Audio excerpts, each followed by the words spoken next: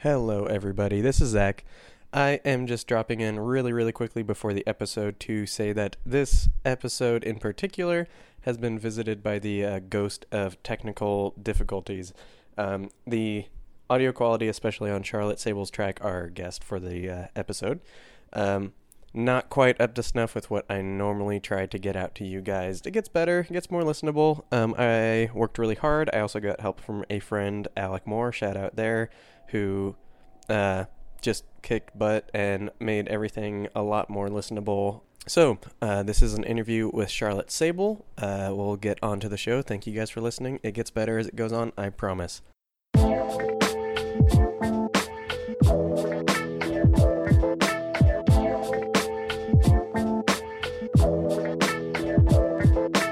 Hello and welcome to the Commander Theory podcast. I'm Nick and I'm here with my friend Zach and a special guest. Before we jump into the interview, I want to briefly talk to you all about our Patreon page. For as little as $1 a month, you can get access to some sweet rewards, including joining our Discord server. We also just added a new Patreon tier in which you get to sign up for a shirt subscription service. Basically, that means that you join our Patreon every month or every 6 months. We're going to send you a brand new shirt with a Commander design that you get to participate in the design of. We have an artist who's going to work with you on our Discord server. You get to basically generate your own ideas, and then we will make the shirts and send them out to you. So please check it out. And if you aren't able to become a Patreon patron at this time, you can also help us out by writing a review on Apple Podcasts or Stitcher. So earlier this week, there were ban list changes for the Commander format and the release of a new philosophy document. So we have on the show with us Charlotte Sable, CAG member, who's going to talk with us today about those changes. I'm Charlotte. I'm a level 3 Magic judge as well as a member of the Commander Advisory Group. I have been playing Magic since 1994, 95-ish. I've been a judge for 10 years now, and I've been playing Commander about that long as well. I also run the question blog at magicjudge.tumblr.com and also write once a month for Cranial Insertion. Very cool. Well, we're so happy you could join us today and talk about these big changes. This is the largest ban list decision since the beginning of 2018? Yeah, it's been a very long It's been time. quite a while. The biggest change, the one we're most excited about, is that Painter's Servant was unbanned, and Iona, Woohoo! Shield of Emeria, and Paradox Engine were banned. So let me ask you, Charlotte, what was the rationale for unbanning Painter's Servant? Because in the past, the Rules Committee has cited negative interactions with Ugin and Iona as reasons for it to remain banned indefinitely. I have a quote, actually. I've said before that Ugin probably provided the final nail in the coffin, making sure that Painter Servant never comes off the ban list. I have no reason to move off that stance. And that was from Sheldon Menery, one of the members of the Rules Committee. What changed since the time that Ugin was introduced into the format? Let me just talk about my view of Painter Servant before we get to what has changed. To me, Painter Servant was unique among the banned cards because it's not a powerful card in and of itself, but it's a very unique, strong enabler for any number of combos with things that reference or care about color. It's still never the problem piece itself. It's the enabler as opposed to the nasty half of the combo. From the new philosophy document that was released with this announcement, it's clear that such cards aren't ban-worthy in and of themselves. As for what has changed, there was a strong push to unban Painter's Servant among the CAG members. A lot of the RC re-examining it came on our request for the most part. And then from my perspective specifically on what's changed since Fate Reforged, there's a wide array of new answers that have been printed since then. And the format as a whole has evolved a lot in the last 4 years. People are running more removal and interaction than were played back when Ugin was first printed. So to me, it seems like a lot more safe. Plus, there's, a few cool new things for Painter Servant to interact with that are fun and less nasty. That all makes a lot of sense just because the format has changed so much since originally when it was banned.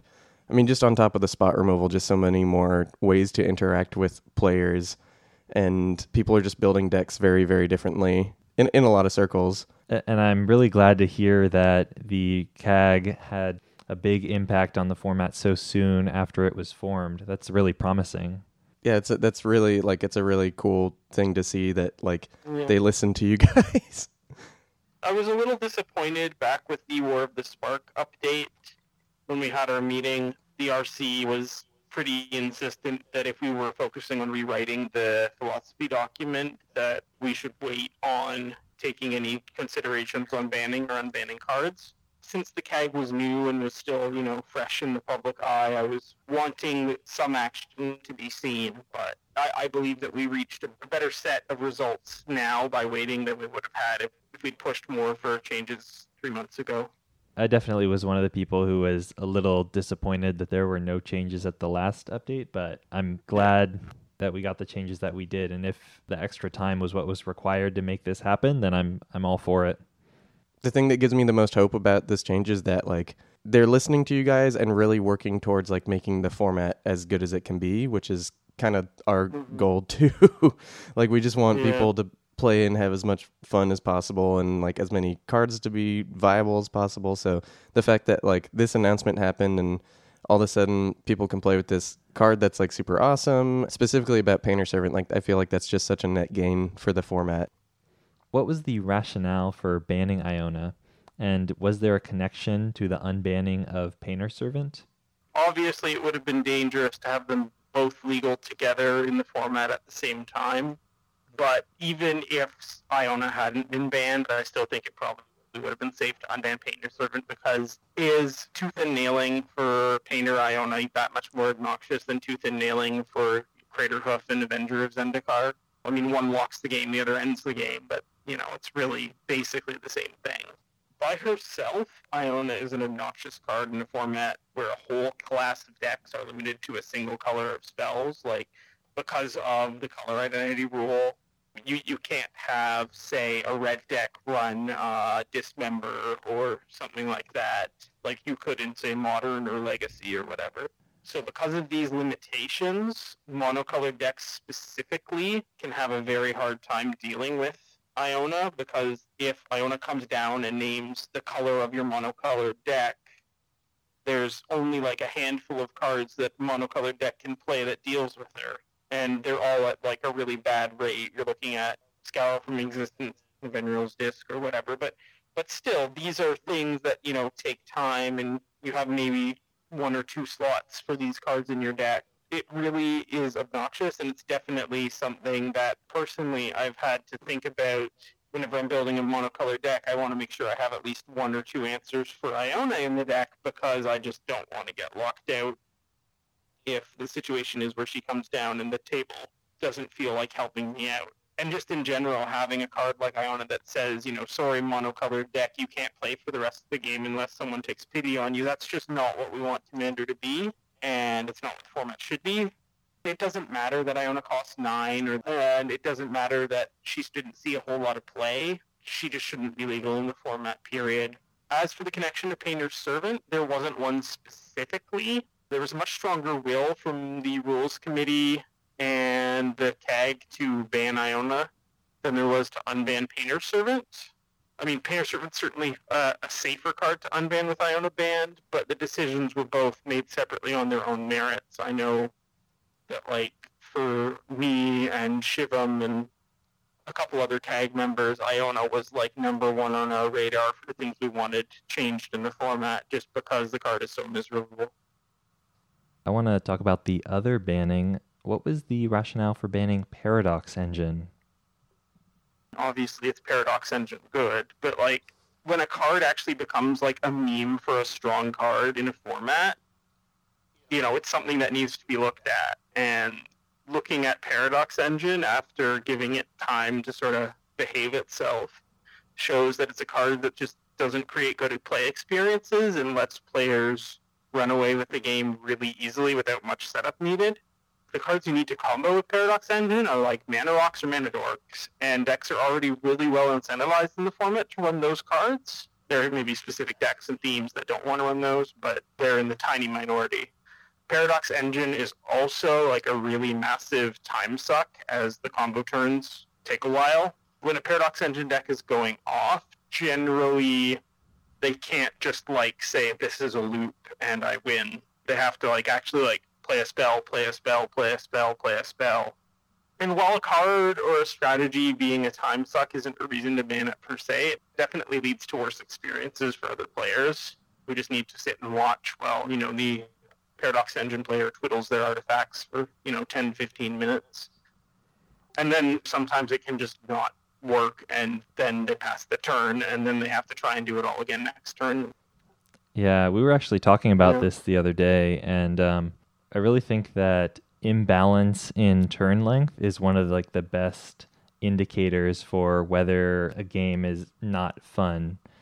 If somebody say has like asymmetrical land destruction, or like an infinite turn combo, or some sort of super long combo turn, like all of those are really good indicators that something bad is happening that we might want to prevent in some way. It would be interesting to actually take a look at how much time each player in a game actually uses after it's all said and done, but I agree with you on that in general. Commander is a social format, and it's very antisocial to be monopolizing, the time just for yourself. Like, it's one thing to do that in tournament Magic, where the goal is just to win, and, if the way that my deck wants to win is by taking, infinite extra turns and eventually killing you, that's one thing. If there's 3 other people at a table, at least in a Commander game, that's just not what people are there for. If it becomes about going through the motions, then what do you need the other players for? Well, even in tournament Magic, like Wizards has definitely taken steps to try to punish that kind of one-sided gameplay, because like there was the Nexus of Fate banning in Best of One on Arena, and then also like the way they punished the Eggs combo deck in Modern. Like, it definitely makes sense that Commander would take a similar stance. It is a consideration.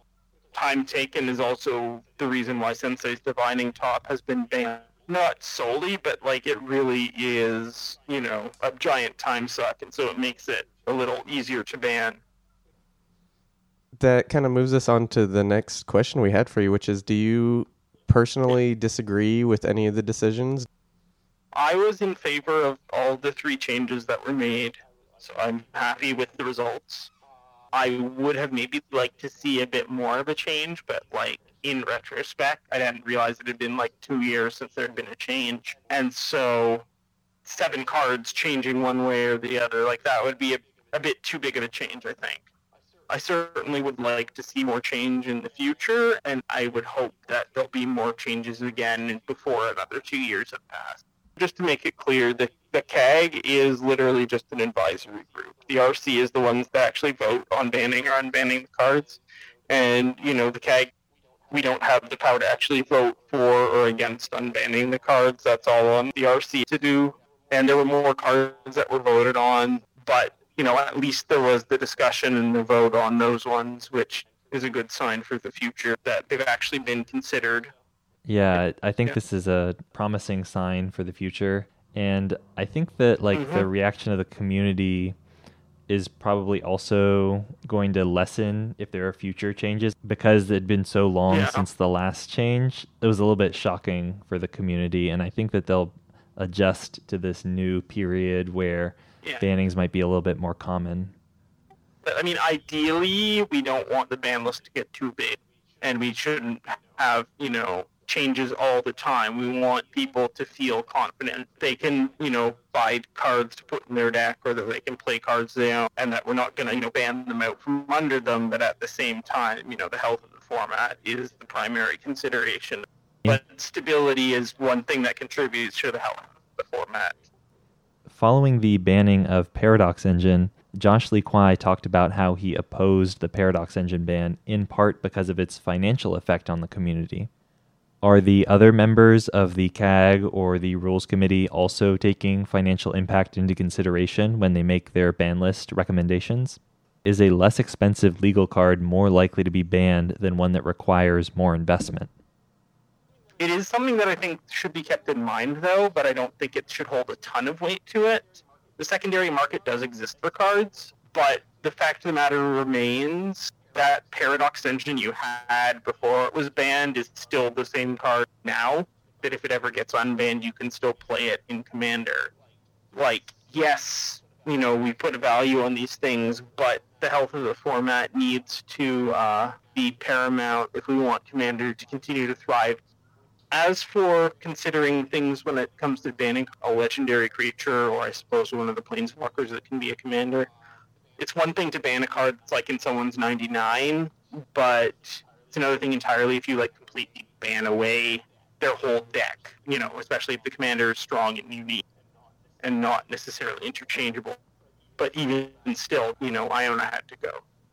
Thank you for explaining that. I like hearing the arguments, and I think that's one of the things that we've talked about on the show before, is that before you guys on the CAG were around, it was almost like there was this wall between the rules committee and the community as to their thought processes. So until they made a decision and explained it, you had no idea what they were talking about, what was going on, and the fact that you guys are all here and communicating with us and with them, I think that's doing a ton of good for the format.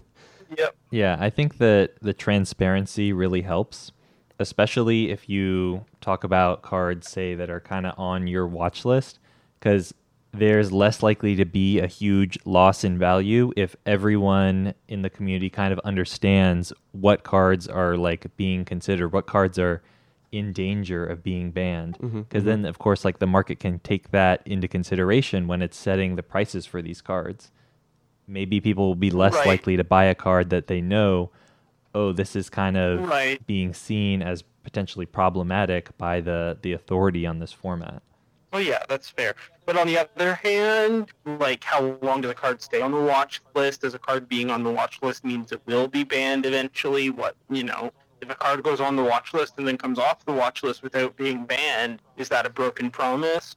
It's fine for me and the other CAG members to share our opinion, but there shouldn't be an official watch list for the format, I don't think, because it has all of those problems that I just discussed.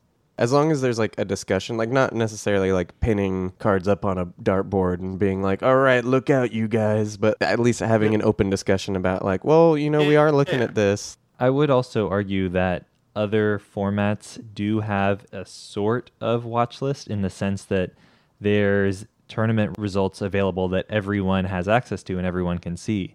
So Hogak kind of took a little bit of dip in its value prior to the most recent ban list decision for Modern, even though the deck was winning a whole lot because everyone just assumed that it was going to get banned or something from the deck was going to get banned. It's kind of unfortunate that Commander doesn't have a similar repository of data that anyone can see that could inform ban list decisions. Yeah.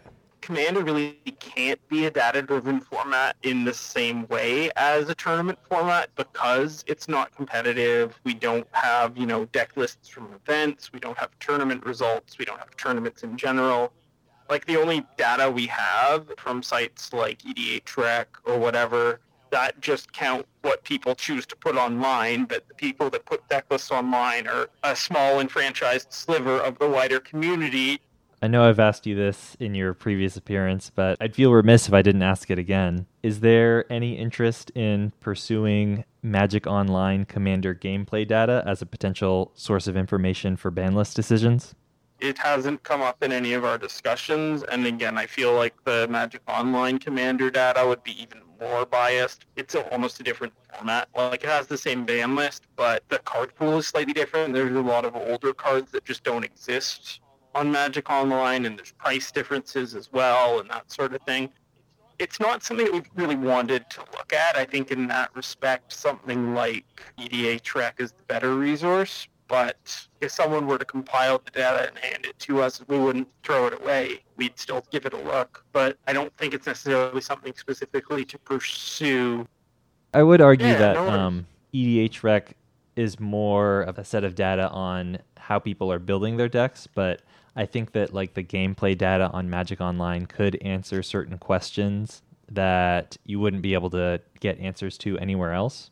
No, that's fair, and I understand that. But again, I think the sample size is too small and to be of any real value. It would probably be better to do just more of a wider sort of community sort of thing rather than digging into game logs on Magic Online. I do definitely agree that Magic Online is going to be probably not representative of real life games, because it's way easier to get into Commander in real life than it is on Moto, and if there's so many advantages to kitchen table Commander. But because there isn't another data set that exists, I think like Magic Online might just be better than nothing, is how I kind of view it. But I mean, as long as we look at the data, taking, the realities of what it is into consideration, I think that would be fine. But I don't think we should try to make broad characterizations with it. More just find specific correlations within the data set rather than trying to extrapolate from the data set to a wider format. Commander's the only format with a philosophy behind it, and part of this update was an update to the philosophy document. Would you want to explain the changes there or why they happened? The philosophy document was, I think, originally written in 2012 or something, and it had some outmoded language in it. Well, the RC offered, and we accepted to, get our input onto the format. And so we sort of collaborated to redo it. As for what changed, I mean, the philosophy has generally stayed the same. We just sort of clarified a few points. Although the version that came out is certainly not perfect. Specifically, there have been a lot of rumblings from the competitive end of the Commander community about the wording of the first two paragraphs, making competitive players feel unwelcome in the format, which is certainly not something we want. I will see if we can maybe sort of soften that language a little bit. Well, the philosophy document isn't specifically saying playing competitively is bad. If you read between the lines of the first parts of it to see that's certainly the implication. And I think it would be good to adjust the wording to make it sort of more clear that everyone is welcome. There's definitely been some language from the other members of the CAG that didn't seem very inclusive of the competitive community.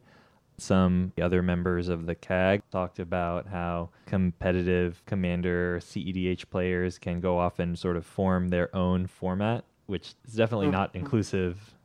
I think a lot of the fear that casual Commander players have of competitive players is not super well founded and is based on stories they've heard about people bringing competitive decks to casual pods and curb stomping your fun deck with this turn 0 Flash Hulk win or whatever, which is not what competitive Commander is about. Competitive Commander players want to play with other competitive Commander players and enjoy the format through their hyper-tuned, highly interactive decks, right? That's what they want to enjoy in the format, which is fine. And again, as the philosophy document says, communication is the goal. Moving back to the philosophy document, I was hoping to get some clarification on what the CAG and the Rules Committee had in mind when they wrote certain passages. I just wanted to maybe get some examples so people can more easily understand what was meant by certain parts of the document. So for example, one line is, the primary focus of the ban list is on cards which are problematic because of their extreme consistency, ubiquity, and or ability to restrict others' opportunities. So what are some examples of the above? Going by cards that are currently on the ban list, I would say that cards that we're worried about because of consistency are cards like Rathalos. Having Rathalos in your command zone specifically can lead to very consistent, very fast excess mana every single game, which means that you very quickly unbalance the game in that way. As for ubiquity, basically when a card is super, super good, it tends to get played as everywhere it can be. So that was the case with Prophet of Kruphix back when it was legal. There was no reason to not run it if you deck included blue-green and you were playing any amount of creatures. As for cards that restrict opportunities, basically we're talking about Stax pieces, cards like Iona, but also cards like Iraio, who can be flipped into an enchantment that just counters the first spells your opponents cast each turn, as well as Leovold, who can just stop anyone else from drawing extra cards. And then in combination with other cards, like, say, Teferi's Puzzle Box, can be very easily turned into like a hard lock. Thanks for explaining that. I also wanted to talk about the bulleted criteria that were in the philosophy document. I would just like to sort of point out the bulleted criteria. It's not a checklist. It's a brief explanation of why the current ban list is what it is. And you shouldn't like compare cards that aren't banned to this list and say, hey, this card matches, A, B, C, and D. Why is it not banned? You should be looking at the wider philosophy document itself rather than a small list of bullet points. Like, this list used to be a list of banning criteria, but that was taken away because people tended to hyper-focus on it. And while the list is worth talking about still, I want to make sure that people aren't reading too much into it. Okay, would it be fair to characterize it as a description of the cards currently banned? Would that be a little bit more accurate? Yeah, and I mean, there's obviously reasons beyond these, and there's reasons that in the past cards have been banned that aren't these. It's trying to explain this is what the ban list contains. And I understand that cards may get banned that don't necessarily align with these categories. Yeah. Some cards hit one category really severely. Some cards will just be a little bit of a bunch of things, but just be super heavily played. There's a lot of reasons that cards get banned, but it all comes back to the main philosophy. Okay, well, I'm just going to read these out. The ban list includes cards which easily or excessively cause severe resource imbalances, allow players to win out of nowhere, prevent others from contributing to the game in a meaningful way, cause others to feel they must play certain cards even though they are also problematic, are very difficult for others to interact with, especially if doing so requires dedicated, narrow responses within deck building, interact poorly with the multiplayer nature of the format or the specific rules of Commander, or lead to repetitive gameplay. So before we talk about this list as a whole, I was just hoping you could explain this fourth bullet, cause other players to feel they must play certain cards even though they are also problematic. This descriptor sounds like it's less about gameplay and a bit more about player psychology and emotion. Can you speak to that a little bit? Well, this ties back to the ubiquity point in the last question. These are the cards that basically become the focal point of games or of metagames, either with getting the card into play or being able to answer it. Like I was talking about with Iona before, the sort of consideration that monocolored decks had to give to, having a slot or two for this card that isn't very heavily played or wasn't very heavily played, you felt like you need to pack an answer or two in your deck. As for cards that aren't currently banned, I'd sort of put Cyclonic Rift into this category. Every blue deck basically needs to run it unless they have a good reason not to. And, I've seen players say that, every white deck they play needs to have Teferi's Protection because they need to be able to answer a Cyclonic Rift and not lose their board. So this one is dealing with the cards that basically can start to cause feel bad situations even before the game begins. I can't get blown out by that card, so I need to put X, Y, and Z in my deck. Can you give us some examples of cards from the ban list that fall into each of the above categories? So for causing severe resource imbalance, that would be cards like Sylvan Primordial, which takes a land away from everyone and gives you that many lands. So, you're up 4 lands on any individual, 6 lands on the whole table. Gristlebrand, you can just turn your life into cards with no questions and get the cards immediately. Similarly, Yawgmoth's Bargain does the same thing. I suppose the line between those two, it's something like Necropotence, is that at least with Necropotence, so you don't have the instant gratification and has to wait until your next go around. Plus, you have to discard. Allowing players to win out of nowhere are the cards that basically require very little to do, but it would also include things like Biorhythm, where it's easy enough to just wrath the board or something like that, and then, I have one indestructible creature, and I cast Biorhythm and I win. or something like Tinker, where it's like suddenly I turn the seat of the Synod into Blightsteel Colossus, slap these boots on it, or even to a lesser degree something like Coalition Victory. If I'm playing against a Reaper King deck and they've like toured out some lands and they've played Reaper King, I'm not necessarily thinking, oh, I need to be watching out for Coalition Victory.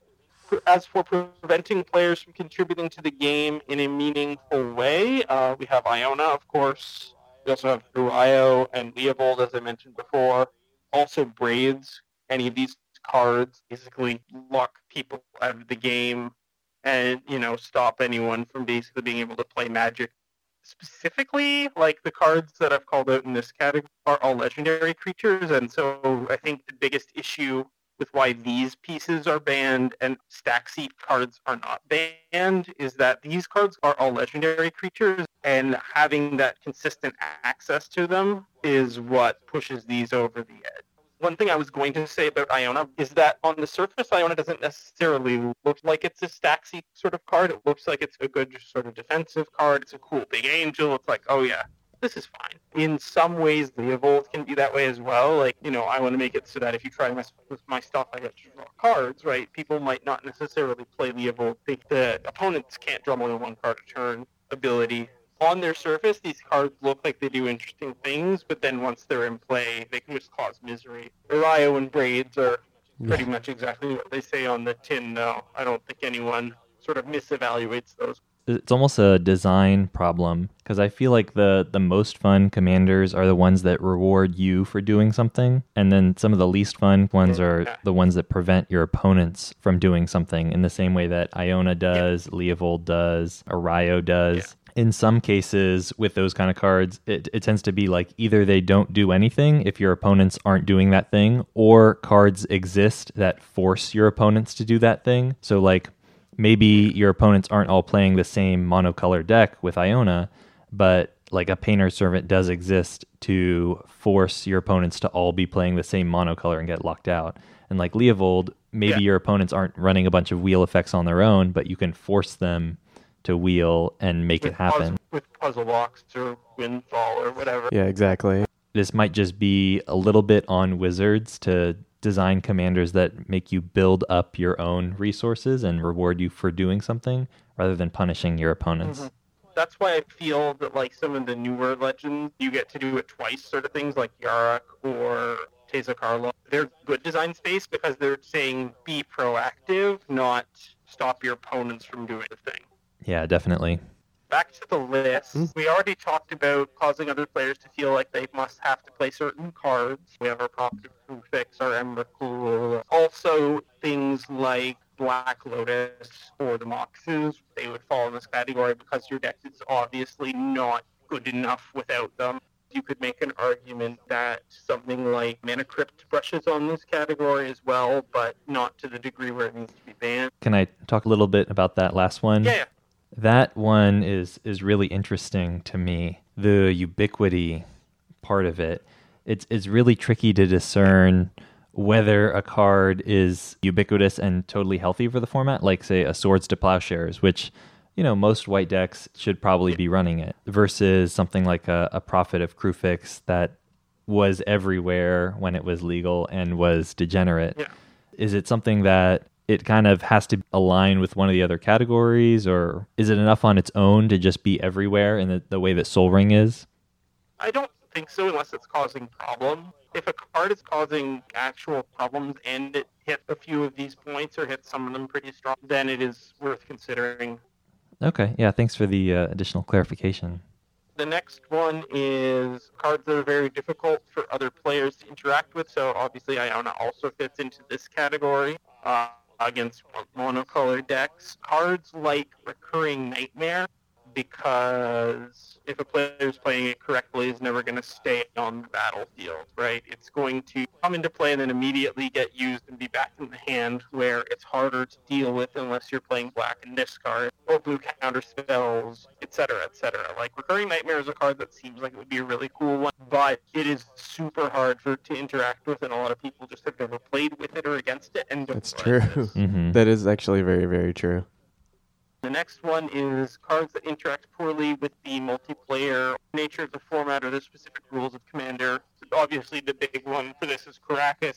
This is a format about legendary creatures having a land that can just, for no cost other than tapping it, bounce legendary creatures is kind of miserable.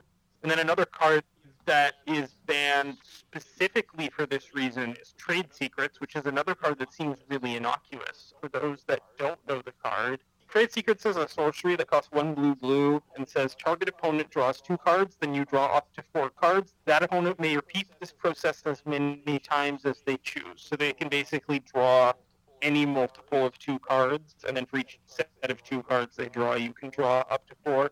And it's really easy to game this card politically in Commander. Like in a one-on-one game, obviously it's a bit more of a downside to give your opponent cards. In a game of Commander, there's generally someone that you can safely give some cards to. And also there's just like the king making aspect of it, or just KU draw as many cards as you want. or even just you sort of collude with one other player to increase both of your odds of winning from 25% to 50%. It's really not a good card for the format. At the same time, I don't know that unbanning it would necessarily hurt the format too bad.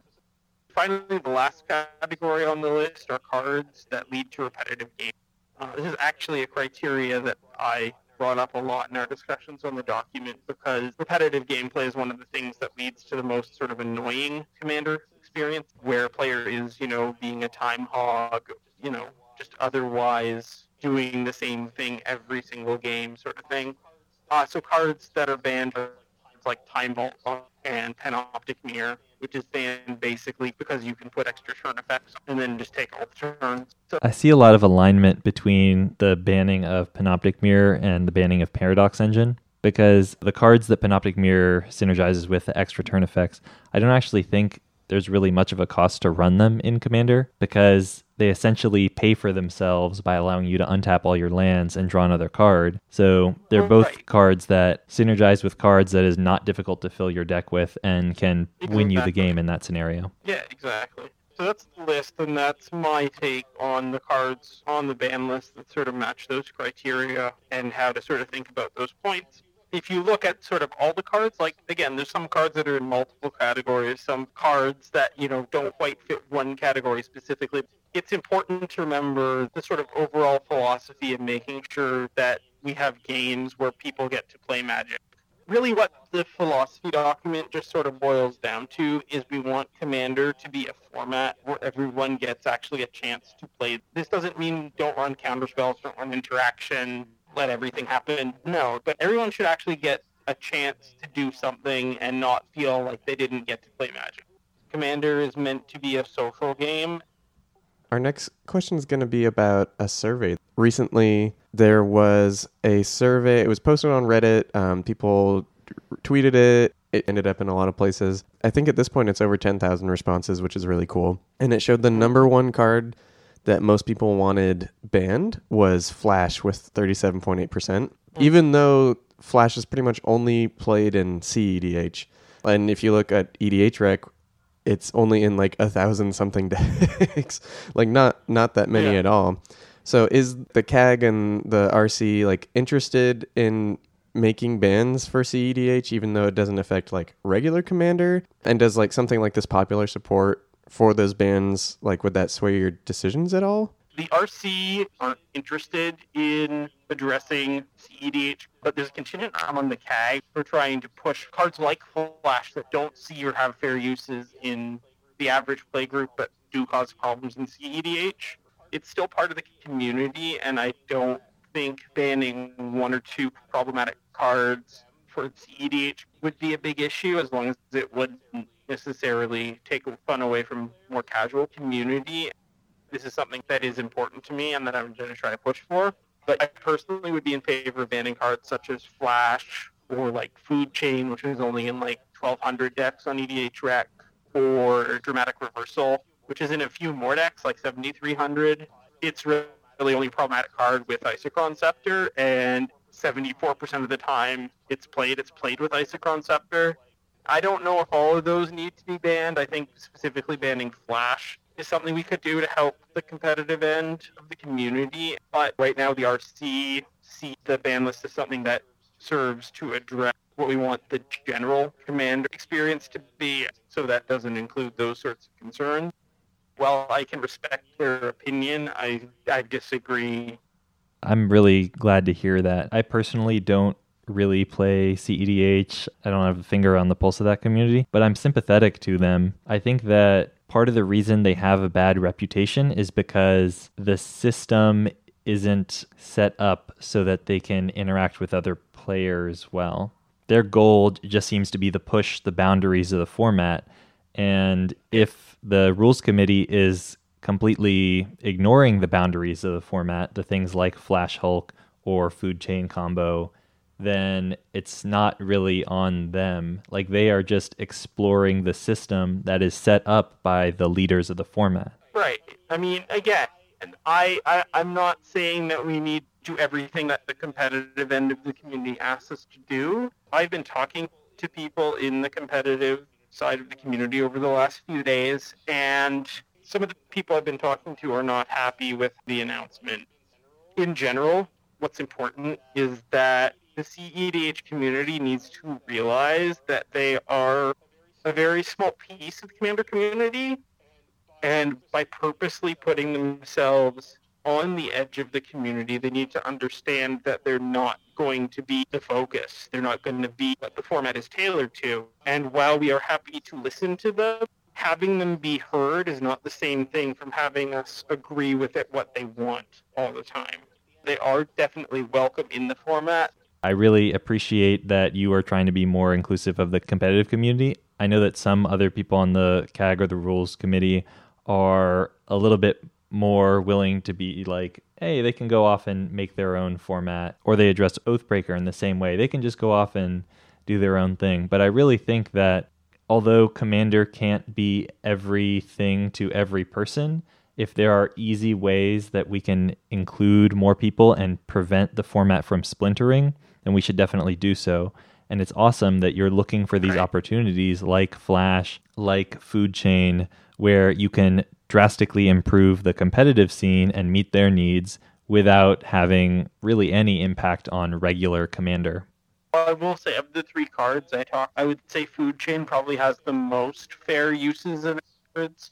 Like, Food Chain is the sort of card that a more casual player would see and think, oh, this is cool, I could put this in my deck. Whereas, say, Dramatic Reversal and Flash, generally actually weak cards that are probably not worth a slot in a deck. Whereas Food Chain is on its face a quite strong-looking card and a quite interesting-looking card, especially to like a more combo-minded player. Yeah, it's totally fair. I do think that the Dramatic Scepter, like build your own Paradox engine, that's probably fun. Like you said, Dramatic Reversal is like such a do-nothing card when it's just on its own. I'm expecting that there'll probably be an uptick in play of that now that Paradox Engine. I don't know how many blue Paradox Engine decks weren't already running it, though. I think we can move on to the next question. So in the same poll I described earlier, Mana Crypt and Sol Ring were the second and fourth most requested bans, with 26.1% and 22.6% of the votes respectively. Is the CAG or Rules Committee interested in banning these cards, given that one of the criteria for banning mentioned in the philosophy document was causes severe resource imbalances? I don't think that they need to be banned at all. For one thing, having an extra 2 mana, it's not a big deal, in my opinion. Like, yes, it makes the beginning of the game faster. As for these specific cards, first of all, banning Sol Ring would just cause a riot overall for the community. Like, I think it's pretty much equivalent to Brainstorm in Legacy. It's like the poster child for the format. Like, Sol Ring is Commander. Banning Sol Ring, which has been printed in every Commander precon, is probably something that's just never going to happen. Yeah. Yeah. As for Mana Crypt, like, I don't think it would be much better. You think the outcry from banning Paradox Engine from the people who are complaining about lost value was bad? Like, imagine what it would be like if Mana Crypt was banned. Like you That's- want people complaining about lost value. That's the hardest part of these ban lists and making these decisions and bannings and unbannings is like there are certain things that would just be best for the format, just like full stop, if they happened. But then we don't live in this heady intellectual world where it's just the cards and it's just the pieces. Like Mana Crypt and to a much lesser extent like Mana Vault, Grim Monolith, like those expensive, cheap mana rocks, they promote this deck building and this incentive to go as fast as possible, like pull out way ahead of your opponents. These cards have value. They're also collectible items. It's just so hard to divorce from the real life, like financial implications and how people invest their time and their money into the game, and figuring out where the line is to respect that is like super difficult.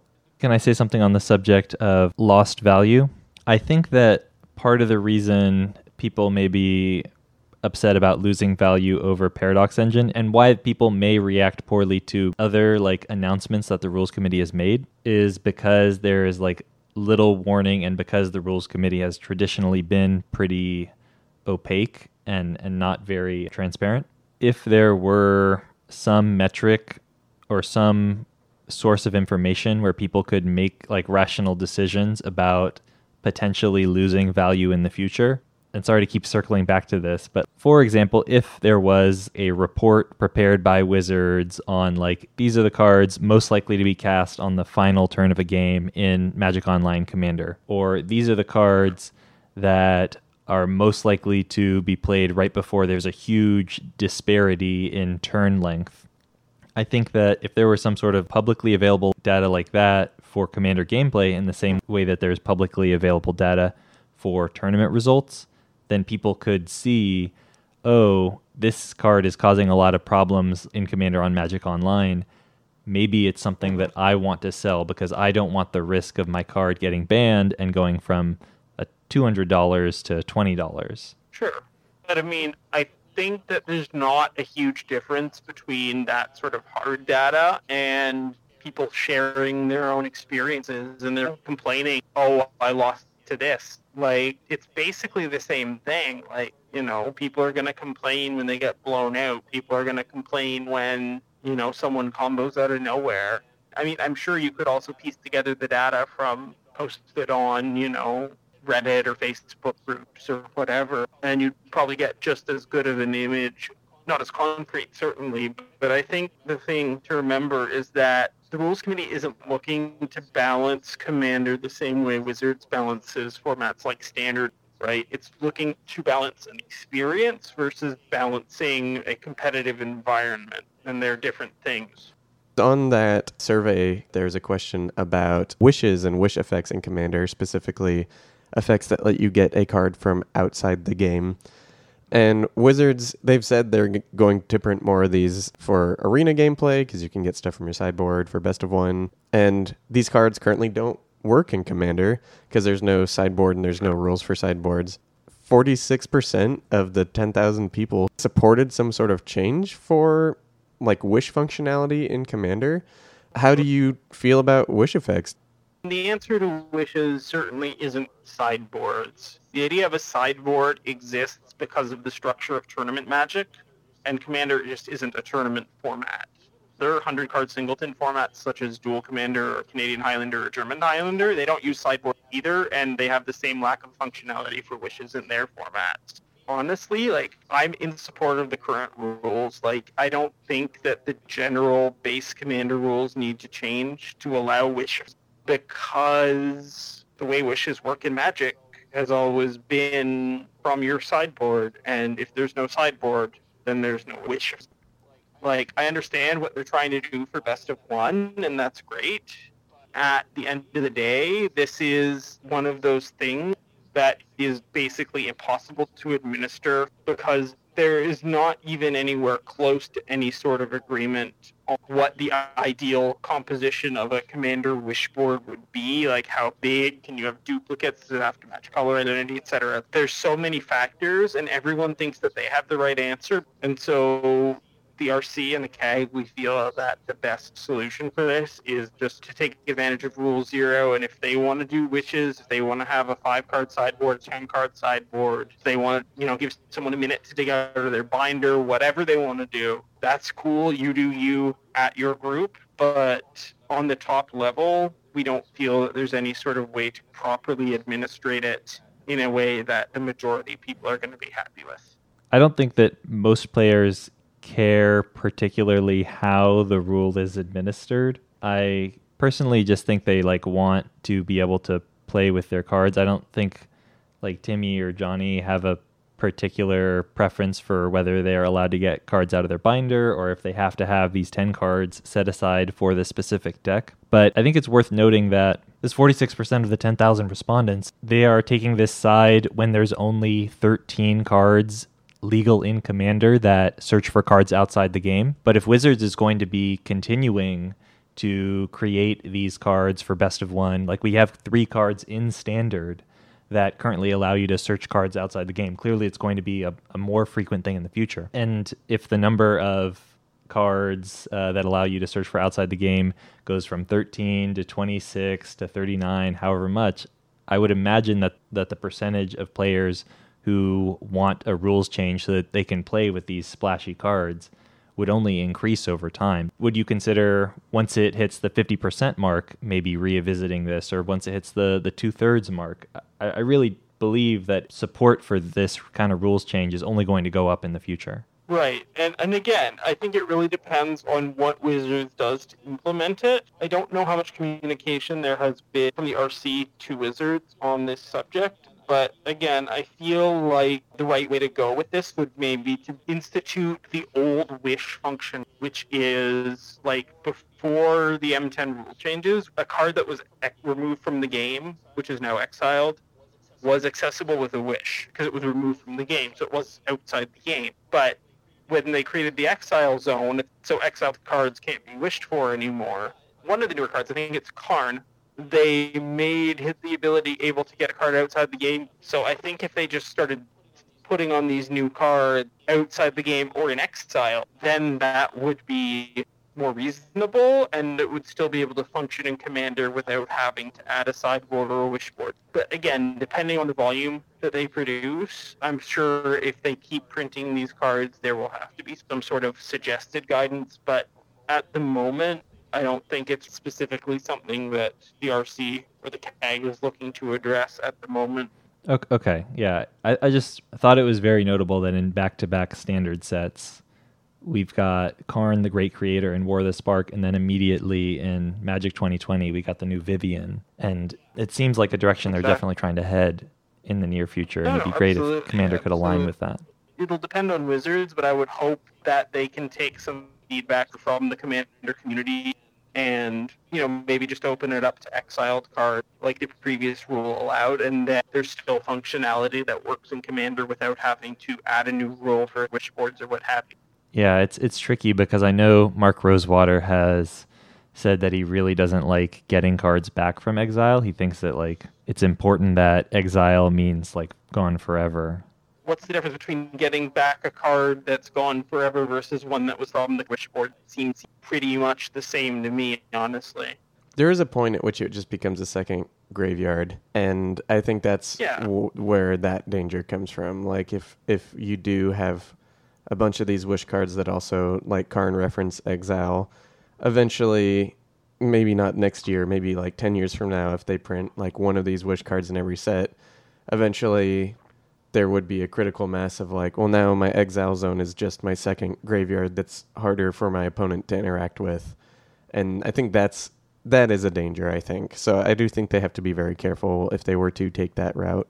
Yeah, that is true. But again, I feel like unless it becomes a more fundamental shift to Magic, it shouldn't be necessarily a thing. Let's move on to the next question. We've just got a couple more questions to go. Yep. What are your thoughts on Planeswalkers as commanders? In the poll that we've mentioned before, 37.5% of respondents were in favor of allowing all Planeswalkers as commanders. Right, so that means that 62.5% of players don't want Planeswalkers as commanders, which is a pretty strong majority, and I'm with that majority Commander is a format about having a deck headed by a legendary creature or one of the very few planeswalkers specifically designed to be a commander. People already complain about the prevalence of combo, or on the other extreme, the length of games. Having planeswalkers as commanders would really exacerbate that problem by either slowing games down with like some of the stacks commanders like Narset or Teferi, or giving powerful new tutors and card draw and card selection commanders like Liliana Vess and whatever in the command zone. Also, it slows the game down by virtue of not having a creature there and having something else people have to attack. Also, if this change was made, a good handful of planeswalkers and a bunch of other cards would really need to be banned, and I'm sure there's a ton more players out there that would hate to see something like Doubling Season banned than to see planeswalkers as commanders. Hypothetically, the rules committee has a complete change of heart. Tomorrow they're like, all right, next ban list, we're going to allow planeswalkers as commanders. And like there's some obvious ones. So like obviously like Sorin, let's say they ban Sorin, they ban Narset. Like let's say they ban like the ones that are super obviously unfun. What maybe like 3 off the top of your head do you think would need to be banned? Well, Narset, obviously, because if Leovold's banned, Narset needs to be banned. I would say like Teferi, Hero of Dominaria would need to be banned just because of the strength of the emblem. Well, obviously, Doubling Season would need to be banned. I don't know. I mean, there's definitely some quite strong ones. Like Ugin would probably be pretty unfun. Ugin's probably up there. I think that we'd have to take a really good look at Chandra Torch of Defiance. There's just like so many that are super strong, like Gideon of the Trials, maybe even, just because of the emblem. Because if he's in your command zone and you can't lose if you have a Gideon, like that's pretty rough. Okay, well, thank you for that. Was kind of an off the wall one, but this is a debate that I've gotten into people about. Is like what? No, trust me. The CAG and the RC had a very in-depth discussion about this topic, and we like looked what the implications would be, and it was not pretty at all. And people who are asking for this don't know what they're asking for. I definitely agree that there is a potential to slow down the game. You're right that replacing the one creature you have access to at all times with a planeswalker, that could slow down the speed of the game. That's definitely a concern of mine. I'm a little less worried about things like the prevalence of combo because there are legendary creatures that tutor. I'm not so worried about that, but the pace of the game is something I would be concerned about. Again, this is something where if your group wants to try it out, wants to do it, like, by all means, try it out and have fun, but it's not something that we're looking to do for the broader game. You can add it as a topping on top if you want to try it out, but it's not something we want for the base level game. If War of the Spark and Magic 2020 are any indicator, I think that Wizards is going to be trying to design more planeswalkers that are a little bit niche and less planeswalkers that are like the typical +1 draw a card, -3 kill something, -8 ultimate template. Yeah.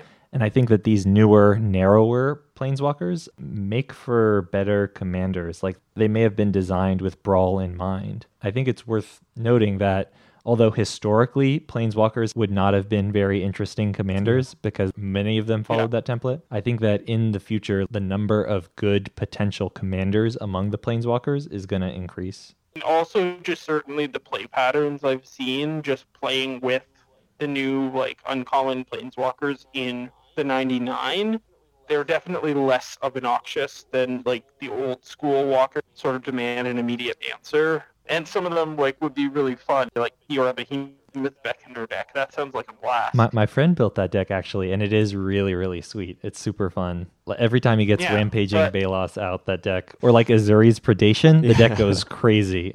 But I think that part of the reason the uncommon planeswalkers are so fun is like, as you were saying, you don't feel like you need to kill them instantly. I think planeswalkers without ultimates are way more fun to play against because you don't feel like if I don't deal with this now, I'm going to lose to that emblem that I can't interact with. At this point, we're kind of winding down the discussion. We had like 2 more questions for you. They're related. And I just want to make sure that everyone listening knows that, again, these are your personal opinions. Like nothing that you're about to say should be taken as like law or like the rules or anything like that. This is just your personal opinion. Because the first one is, what cards are on your personal watch list to ban? the cards that I'm concerned about for CEDH, like Flash, Dramatic Reversal. But beyond those ones, the cards that I could see being very supportive of a ban on would be Cyclonic Rift, which is currently top of my list, because it's just not fun. I think it's becoming a bit too ubiquitous and a bit too annoying.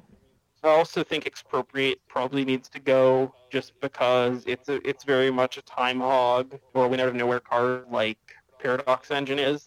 Another one that I think isn't really on a lot of people's radar, but I think is sort of very much only Feel-Bad's camp, is Vorinclex. Yes, he's a little easier to deal with, but it's very much like a very bad situation. There's plenty of other cards that double your, and there's plenty of other cards that can like lock down lands like Winter Orb. I think the combination of those two things together is just very much a trap in the same sort of way Iona was, and it's not a card that I think belongs in the at all. I think that very much goes in line with what you were saying earlier, especially like the arguments with Iona. So, and also about Expropriate, I don't think being 9 mana, as we've seen, is any indication that something should or should not be banned. Expropriate is very much one of those like eye roll groan sort of cards. Right? It is a groan test card. You basically always go like, oh, and then see what happens, and then your friend goes time, and you all yell at him. And but I don't want him to take my X. Yeah, it is definitely frustrating if anyone at the table doesn't know how to play against it. That sucks. Yeah. It's like this went from like we probably are going to lose to like now we are definitely going to lose. So in that same vein, do you have any cards on a watch list to unban? Like any cards that you think either would be like fine or fun? I was told, cut X cards from the list. Like right now, these would be my choices. I could see some of them being let free. I think Worldfire would be okay. It's very much a groan test by the virtue of what it does. It puts everyone to 1, and so it's very easy to win the game. Gifts on Gift is very strong and very flexible, but it is mostly just an enable. It is a 4-card tutor, though, which does make it kind of iffy. Trade Secrets, like we talked about it before, it's really more of a political card, sort of in the same way that Expropriate is, but less groan-worthy. Yeah. It's kind of more of a, like, we don't want that more than we hate that sort of thing. I think that that's something that like Josh has talked about. Like he wants to keep the list as short as possible, and so that sounds like kind of the same notes that you're trying to hit here, talking about like, oh, these are probably basically a Coalition Victory. You need a creature of every color. There's instant speed removal that can respond to that. Biorhythm as well. You basically have to Wrath before it, and again, these are 8 mana spells. I think they're probably fine. I'm fine having them banned currently, but I'm not gonna like cry if they're unbanned. I've talked to people about Coalition Victory, and it's easier to do than I gave it credit for, but at the same time, it's still 8 mana and like a minimum of 2 permanents in a 5-color deck. Like I don't think that the format is gonna be like off the rails because Coalition Victory became unbanned. Yeah, I don't think that like 5-color decks looking to win the game as fast as possible. I don't think Coalition Victory is actually the fastest route. Like Druid exactly. cost 2. I think it would see play in the new Sisay decks, the 5-color Sisay, as like a cool, fun. Yeah, she's like in the art. She's in the art. Flavorful thing. It's probably fine. It's a win out of nowhere sort of thing, but it's very interactable. Biorhythm is interactable. Like if someone goes and casts Biorhythm and they have 1 creature, you can kill their creature and then the game's a draw. I just want to say I like that unbanning list. If we want to keep the ban list short, I think there are some easy wins, and I think you named a lot of them today. It would be awesome to like get rid of stuff like that that's probably not going to see play, and maybe find room for more cards that are actually causing problems in the format. I will note that there is one card I didn't mention, which is similar to Worldfire, which is Sway of the Stars. Everything gets shuffled into the library, everyone draws 7 and goes to 7. I feel like that's less likely to end the game than like a Worldfire is, and putting people at 7 is still relatively substantial, and I feel like that's more likely to just prolong the game painfully in the same sort of way Cyclonic Rift can. I'm not in favor of unbanning that one, even though, again, I think it would probably be okay to unban, but I'm not in favor of it unbanning under. It's just kind of a miserable card. For Sway of the Stars and Worldfire, like if people were just to put that in a random deck, then yeah, it would probably be miserable. But I feel like the only people who are really excited to put those cards into decks are the ones that can break the symmetry and make sure that the game will end in their favor. For example, Joyra of the Gitu can suspend Worldfire and then also suspend a huge Eldrazi and make it so that the Eldrazi resolves right after Worldfire. Or same with Sway of the Stars. She can suspend Sway of the Stars and a big monster. And then, the game's reset, except I have Ulamog on the table. The distinction between Worldfire and Sway, to me, is that one life is so much easier to deal with. Like with Worldfire, someone can just rip like Forest, Llanowar Elves, and then they're probably going to win. Yeah. The only one on your list I'd be a little bit worried about is Gifts Ungiven. Yeah. I feel like that might be more of a CEDH card. Yeah, I mean, again, it's definitely the most borderline of the ones I listed, but it's currently like the only tutor that we have banned, which makes it kind of a weird sort of outlier. I can briefly go over the reasons that I feel that Gifts deserves to stay banned. I think if Gifts were a sorcery, it would be completely fine. Like the fact that it's an instant, the nail in the coffin for it being banned, the ability to use it as a double entomb, in addition to its intended finding 4 cards thing, is basically almost makes it a modal spell, which just adds to the flexibility and power of it. It is a tutor for 4 cards for 4 mana, which is a lot and quite strong. But then another big point against it, I think, is that it also can be a time in that finding 4 different cards in a 100-card deck, players that are less experienced doing it, splitting them can take a while. And then especially if opponents are arguing with each other over it, it can also take a while. And it slows the game down. Like, again, I'm not going to be super sad if it ever gets unbanned, but I think it's a valid ban at the moment. There are players who are like pretty slow at tutoring when they know exactly what they want, but to add the layer of like mind game on top of it, it's like, what do I want them to think I want? Like having to do all that while searching a 100-card singleton seems like it would be really, really painful. Oh, yeah, exactly. Like, I mean, one of my commander decks is an Unesh Sphinx deck, and so I have seen a lot of people having to split 4-card piles, and not everyone is quick at it, and not everyone is decisive. So yeah, it's not something that is really great for the format. This is a good, long discussion, and I want to thank you for like explaining all these thought processes and like how you in particular, but also the CAG have kind of been communicating with the rules committee, how the rules committee has been thinking about this. Yeah, we really appreciate the transparency. Yeah, no, absolutely. I mean, that's why the CAG was made, to sort of bring more points of view to the RC, but as well as to also like make the whole process a bit more transparent and open. This is not so much for you, Charlotte, but for the listeners. One of the things that I noticed, and that you've probably also noticed, and I know like Sheldon's noticed, and a lot of people in the CAG have noticed, is the negative outcry because of the bannings. I know none of our listeners are these people, but just be nice to each other. There were literal death threats that were sent out. Come on, guys. It's really cool that like we can be in a community where there's so many people passionate about this game that we all play, and that's the game that brings us all together. But please understand that, it's a fun debate. This is a game we play, and it's totally cool to disagree, and it's totally cool to talk about it, but it's not cool to just lash out.